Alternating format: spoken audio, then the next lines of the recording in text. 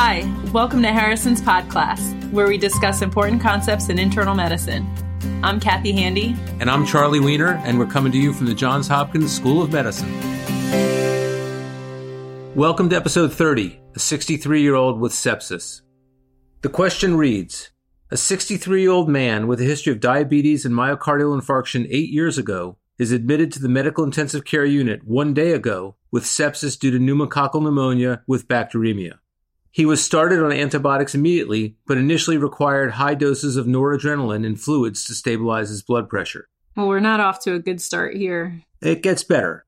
His initial ECG showed sinus tachycardia and no acute changes, and the noradrenaline was weaned off approximately 12 hours ago. But here it's going to get worse again. Uh-oh. Okay, so over the past 2 hours, he's had increasing abdominal pain, distension, and new onset bloody stools.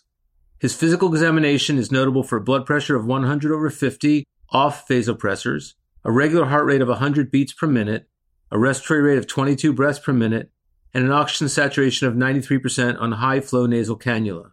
He has a diffusely tender abdomen with no audible bowel sounds. An abdominal radiograph shows multiple small bowel air fluid levels, and his ECG is unchanged, only showing sinus tachycardia. The question asks, which of the following is the most likely diagnosis? Option A is arterial embolus. Option B is C. difficile colitis.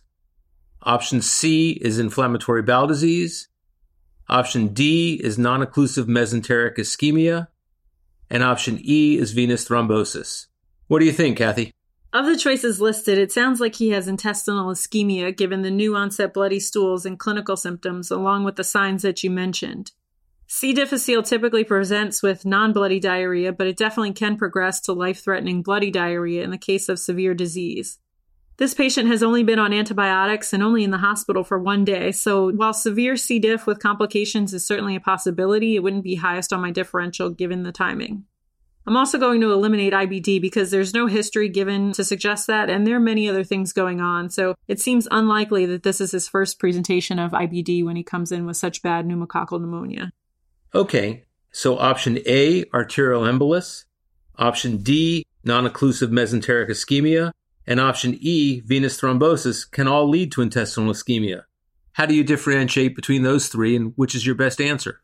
All right, let's take them one by one. So first, option A, arterial embolus. So that can lead to intestinal ischemia, and the risk factors here are generally the same as other acute arterial embolic states, such as stroke or a heart attack.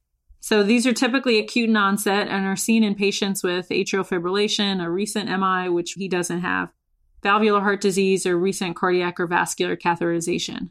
All of these can lead to embolic clots in the mesenteric circulation, but he doesn't have any of these risk factors, so I would put this not as the top thing on the differential. What about non-occlusive mesenteric ischemia? So that, I think, is the best option. It typically happens in patients with known risk of vascular disease, as in this patient, who has a remote history of coronary artery disease and also has diabetes. The bloody diarrhea that you see in non-occlusive mesenteric ischemia is typically more insidious than in this case, but this could have been due to the vascular instability that he had due to the sepsis and the use of vasopressors. So in fact, this syndrome can be seen in any patient receiving high-dose vasopressor infusions, such as patients with cardiogenic or septic shock and patients with cocaine overdose. So I would go with option D for this question. And just to be complete, why not mesenteric venous thrombosis? Well, it's much less common, and it's usually associated with the presence of a hypercoagulable state like protein C or S deficiency, antithrombin 3 deficiency, polycythemia vera, or cancer. And we don't have any history of that in this patient. So you suspect this patient has non-occlusive mesenteric ischemia. What is the best therapy? Really supportive care. So you need to ensure adequate hydration, continue the antibiotics, follow his hemoglobin and transfuse if necessary, and if you can, minimize the vasopressor use. To improve the oxygen delivery, you'd minimize the metabolic acidosis and try and optimize his cardiac output. And if the diagnosis of intestinal ischemia is being considered, consultation with a surgical service is definitely necessary because the decision to operate is usually made on a high index of suspicion from the history and physical exam alone, and the decision can be made even in the presence of normal laboratory findings. So the teaching point of this case is to distinguish between non-inclusive mesenteric ischemia and other causes of intestinal ischemia. particularly in a patient with known vascular disease, in the presence of hemodynamic instability or vasopressors, be aware of non-occlusive mesenteric ischemia as a cause of new onset abdominal signs or symptoms. To read more about this, you can look at the chapter on mesenteric vascular insufficiency within the disorders of the gastrointestinal system. This is Jim Shanahan, publisher at McGraw-Hill.